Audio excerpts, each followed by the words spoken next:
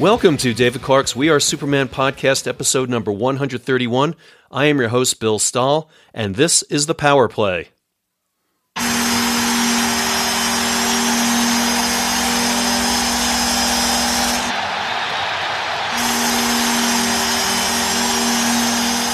How do you like that? I've added the sound of a power play goal. So today I would like to talk with you about resilience. Certainly a subject that has come into play very strongly during this pandemic. But before I get into that, some news of the week, if you would. I had my annual physical, and a couple of things that came out of it that were kind of enlightening. One was the lower number on cholesterol, the LDL cholesterol, the bad cholesterol. My number has come down quite a bit, and so during the past year, I've really taken a lot to try to reform a lot of my nutrition, going to a more whole food, plant-based diet. And that noise there is Bernie the cat bumping into the microphone here. Bernie is way too big to be on my desk here. This is a giant-sized cat, but he's very affectionate. So he's hanging out here wanting to be part of the podcast here. Bernie named after Bernie Williams of the New York Yankees, for those of you who are wondering there. And definitely a Red Sox killer, by the way. But in any case, as I mentioned, I've been trying to eat a lot healthier, and I haven't been perfect, but trying to trend more and more towards a whole food, plant-based diet. And I think it shows in the numbers. So, if any of you ever had doubts about needing to change some of your dietary habits, getting rid of a lot of processed food in my diet, and again, eating more plants is definitely showing some results right there with my LDL number coming down pretty significantly. My doctor was pretty surprised to see that. The other one, I don't know if there's a connection here or not, but my PSA number came down. And for you men, you know what PSA is. It stands for, I think it's prostate-specific antigen. And over the years, that number goes up for every man. Prostate's enlarged. And I had gotten to the point probably about, 8-10 years ago, where my number started getting a little bit alarming to my doc. I think I was over 6.0 at one point, resulting in my having to go in for biopsies. And one thing I'll tell you men right away is when you go in for one's biopsies, it is definitely worth going in for the high-tech biopsies that they have now. They did mine with like ultrasound and MRIs, whatever they use there. But they say that if they find that you are cancer-free with one of those, you won't have to go back again next time your PSA number goes up. Whereas the old traditional biopsies, you could be going in every year as that PSA number goes up. So that was a little bit of a learning right there, that definitely you want to go that high-tech route. It's definitely worth it. But here's something that is really interesting that apparently a lot of doctors don't know about. And I probably could have been spared all of this going in for biopsies and finding out exactly what was going on. Apparently, heavy exercisers have their PSAs elevate. And it is especially true among ultramarathoners. And, some theory is that, you're bouncing around a lot and whatever, and the number goes up for whatever reason. But like my general practitioner who first recommended that I go in for the biopsies or to go see a urologist about all that, he was unaware of that at the time. I guess it's not really widely known because they're, ultramarathoners are a small percentage of the overall population. But apparently anybody who exercises heavily may see their PSA number go up, and especially that's true with ultramarathoners. So as it turns out, even though my number was high, fortunately they decided I did not have any kind of cancer to worry about there. Now, one thing that's been interesting is that when I had this latest physical done, my PSA number has come down significantly. It was like 4.7 or something like that. As I said at one time, it was over 6. That's a number that almost never comes down in a man. Generally, that number just keeps rising and rising over your lifetime with maybe some small fluctuations. So to see a drop like that, I kind of wonder if it's not related somehow to the change in my diet. Totally anecdotal, don't have any idea whether that's true or not. So kind of an interesting results from the physical I had this week. But overall, I'm in good health. Orthopedically, that's a whole nother story, still trying to get through so I can work out a whole lot more. So, and speaking of which, When I was preparing for this podcast episode, a couple things happened to add to what I was going to discuss already. Matter of fact, today I was on my way to the gym, as I go there every Sunday morning, and I know there are a couple speed traps along the way. And, I somehow I let down my guard. I was on a road that's usually really busy. There was no traffic. And I've been trying really, really hard not to speed. I'm a New Yorker. I'm a born leadfoot. And my insurance rates are just ridiculously high with the vehicle that I drive. So I've been trying really hard to not speed, not get in trouble. And I got pulled over. So, the cop comes up and he asks me, how's your day, as they usually do. And I told him, hey, it's great. You know what? Despite the fact that he was about to write me up for a ticket, I think he hit me for going 16 over the speed limit. You know what? I was on the way to the gym, and the gym is always my happy place. I like to get there early in the morning and get in a good workout. I'm usually at the gym for no less than 2.5 to 3 hours because I get a lot done when I'm there.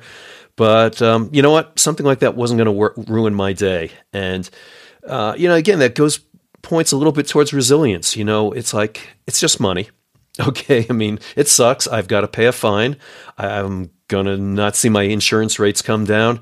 It's just money. Overall, in the big picture of things, I could have spent that money on something else much more happily. But in the end, you know what? I got to the gym, got a good workout, and I was determined not to let this ruin my day. And I know a lot of people who are just really bad morning people, and it drives me nuts. I mean, nothing against these people personally, but there's certain people who they just look at you like they give you daggers in their eyes first thing in the morning. It doesn't matter what you've done or whatever. It has nothing to do with you. It's just they are just bad morning people, and I've never liked that attitude. To me, having a bad morning attitude is a choice. I think you can definitely change that. And when I get up in the morning, I'm excited for the day. I am really looking forward to what I can accomplish. I always have a huge to-do list. It's just something that it is in my nature. I've got a lot of stuff going on all the time. And I just, like I said, hop out of bed. I want to get to it. I want to get a jump on all those things I want to do. So I am most productive first thing in the morning, and I love to race to it. If I get in a good workout, better yet. And so when the cop pulls me over, I told him the truth. I'm having a great day. Despite the fact that he's about to hand me some bad news, I'm just not going to let it change me. And I went to the gym today. And you know what? I had a good workout. I've been struggling, as a lot of you know, with a hamstring issue that has gone on since last September. I've had a foot issue that's gone on for more than 3 years. But I got on the treadmill today. I actually ran continuously for 40 minutes, which doesn't sound like much for a guy who's used to running 100 miles. But you know what? That's the longest continuous run I've had in quite a long time. And albeit I find it easier to run on the treadmill. If I get out on the road, I'm probably not going to be able to do that length of run. But, it's progress. And so, again, it's part of the resilience of, you know what? You can take all these setbacks. We are built to come back. And, that's what our country's going through right now is, we are built to come back. We've been hit with a pretty hard body blow or shot to the groin, whatever you want to call it, with this pandemic in the last year plus. But you know what? This country is resilient, and people are coming back. And so that brings me to a second story that this one just happened here over the last couple of days in the world of PGA golf. Bryson DeChambeau, who some of you may know, who wears one of those, what do you call it? One of those Ben Hogan type caps when he plays golf. The guy is just a huge hitter. He's the longest driver on the PGA Tour. He just smacks the heck out of the ball. Super nice guy. I've really enjoyed watching him. I've become a fan of his over the last couple of years. But he was playing at the Wells Fargo Cup tournament in Charlotte, North Carolina, and he did not have a good first 2 rounds, and he stormed off the course. He was very upset with the way he was playing. I think he had a couple of double bogeys, maybe a triple bogey on Friday, and he was in 90th place when he left the course. And because approximately the top 64 golfers were going to make the cut to play this weekend, he left. He hopped on a plane, a private plane in his case. These guys do make enough money to afford that. And he headed back home to Dallas, where he lives. Well, after he left, I guess it got crazy wind there, and all of a sudden everybody's scores started ballooning. He got a text while he was on the plane back to Dallas saying that he might make the cut. And by the time he landed in Dallas, he found out that indeed so many other golfers had inflated scores from the rough conditions that indeed he had made the cut right on the line. In other words, one stroke worse in his score, and he would not have made the cut. But in this case, he actually made it. So I think a lot of us may have said, well, screw it. You know what? I've just come all the way home from Charlotte back to Dallas. I mean, it would take a whole lot to get back there to play. But, he felt a certain amount of loyalty, he said, to the sponsors and to the fans. And so he made the decision that he was going to go back. Now, the plane wasn't going to be ready to go back because of flight, I think they have to do like equipment inspections and refueling. It wasn't going to be ready to go back until 2:45 a.m. Dallas time. So he had some time. He said he got in a workout. He had dinner. He slept for about 5 hours. Got on the plane at 2:45 in the morning and flew back to Charlotte. Made it back there with a little bit of time to spare, went out and shot a pretty good round of golf. And then Sunday, today, he shot another good round of golf, ended up finishing in 9th place overall, having been at one time 90th place.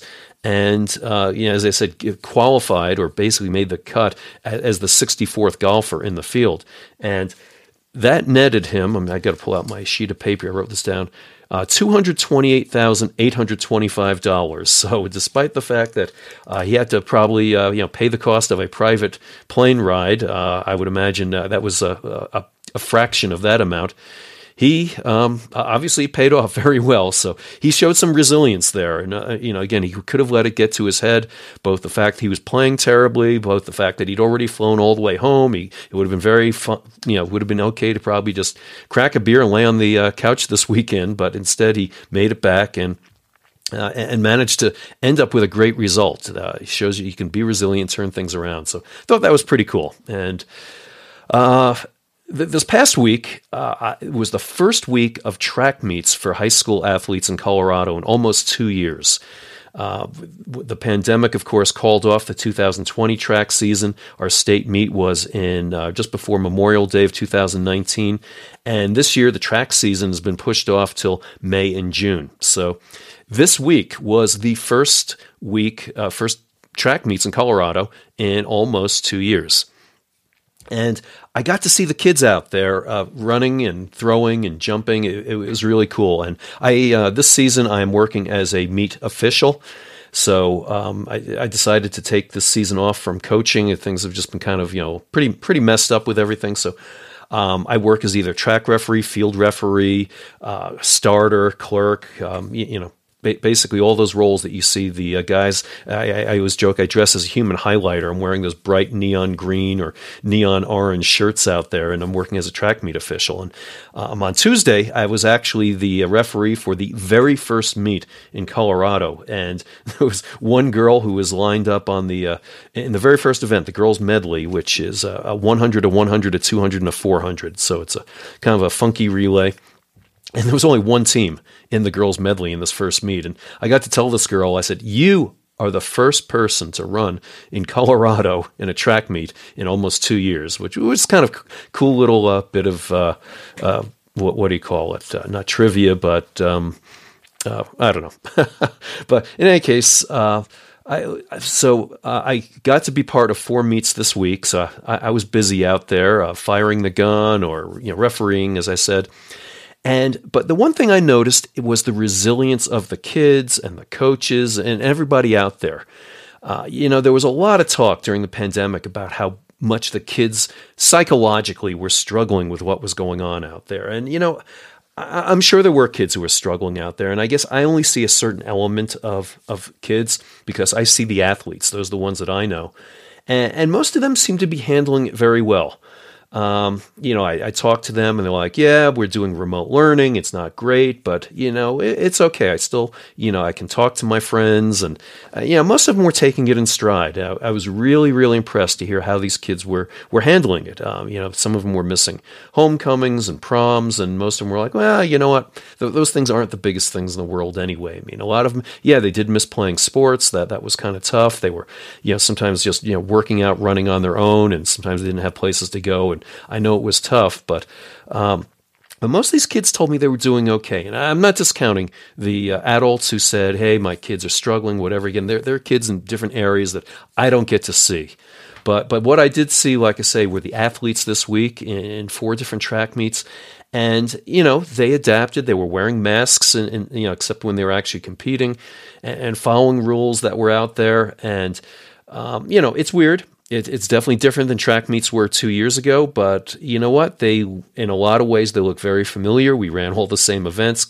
In fact, there was a kid in Colorado who broke the state 1,600-meter record, roughly the mile.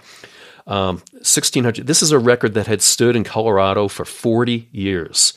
Very elusive record. The record had been 4:10, set back in 1980, and, well, I guess 41 years. And so this kid from Cherry Creek High School here by the name of Parker Wolf ran a 4:06.27, so shattered that record that had stood for more than 40 years. And so, despite everything, and he did it in a little dinky meet. He didn't even have competition. It was the first meet he ran. So despite all that, he was obviously training hard, and he was ready to rock and roll. But, my point overall is that the kids are resilient. And, they always say that we adults can learn from kids in a lot of ways. Well, in this case, I think we really could learn from these kids. They went out there, they enjoyed themselves doing track and field just the way they used to do. And nobody was complaining. No, obviously, nobody enjoyed missing the season last year. It was funny because there are actually some new rules in track and field from last year that never got to be implemented. So you already had 2 years of kids, basically anybody who wasn't a junior or above. A lot of them were running their first ever high school track meets. And so a lot of cases, we officials are sitting there herding kittens, showing kids where to line up and where to put the hip numbers on their uniforms and just every little detail because they were unfamiliar. Most of these kids had only had about a week of practice anyway. And so even their own coaches hadn't been able to really school them very well on what they needed to do. And then you throw in the fact that the exchange zones for the sprint relays are different. There's also a new rule that you can't run backwards on the horizontal jump runways, so to avoid collisions out there. So kids who may have been used to getting their steps in the long and triple jumps suddenly couldn't do that anymore the same way they were used to. So, a lot of new things to get used to. But you know what? They were resilient, and like I say, there was an awful lot to learn from the way the kids handled the whole thing, and the coaches as well. I give them an awful lot of credit because they've had to deal with this, and with the track season thrown together here, even at an unfamiliar time of year. It was we're used to starting back in March, and we're going to have to be dealing with a lot warmer weather than we're used to in Colorado for our track meets, but. Resilience is something that you can certainly apply in your own lives. I mean, there are a lot of things that happen, as I've described in these 3 stories today, that sometimes you just have to let things bounce off your back or roll off your back, I guess is the expression, and move forward. Things happen. We all have our share of difficulties. A lot of people have lost jobs. A lot of people gotten sick. A lot of people unfortunately lost their lives. But, in a lot of cases, moving forward is all about resilience, and this country is going to get back to the way it was at some point. Hopefully, build back stronger, as they say. But keep moving forward. That resilience will serve you well, and it all again goes back to the positive attitude that nothing's going to keep us down. The only thing that can keep you down is yourself. It's all about your own attitude. If you want to be a bad morning person, well, guess what? Every morning's going to be bad for you, and that's just the way it's going to be until you change your attitude. And again, you can have a better attitude about the morning. You can have a good attitude about resilience. You can start off your day, charging out of bed, kind of pretty similar to the way that I do. And I'm not saying that I am perfect all the time, but definitely resilience will help you have a better outcome with most of the things in your life. Thank you again for listening to the We Are Superman podcast. If you wish to support the podcast, the easiest and most impactful way is to subscribe to it on Apple Podcasts, Spotify, iHeart Podcasts, or wherever you get your podcasts. And please just take a minute and give it a 5-star rating. These 5-star ratings help us rise higher in the podcast service's search algorithms, helping more people find our show. I would also appreciate it if you would share the podcast or a favorite episode with friends or on social media. In coming weeks, I'll be making an announcement about the Unfuck Your Fridge Challenge to help you adopt a better eating lifestyle and improve your health. Also, please contact me if, like many people during the pandemic, you have written a book and are looking for editing or proofreading services to ensure that it goes to press perfectly written without typos, misspellings, and grammatical errors. Nothing destroys your book credibility more than poor writing and editing. As many of you know, I was the editor for David's last couple of books, and I was very proud of getting those out to press, looking absolutely perfect for all of you readers. Until next time, get your vaccination so we can all get back to the people and doing the things that we love, and always be positive.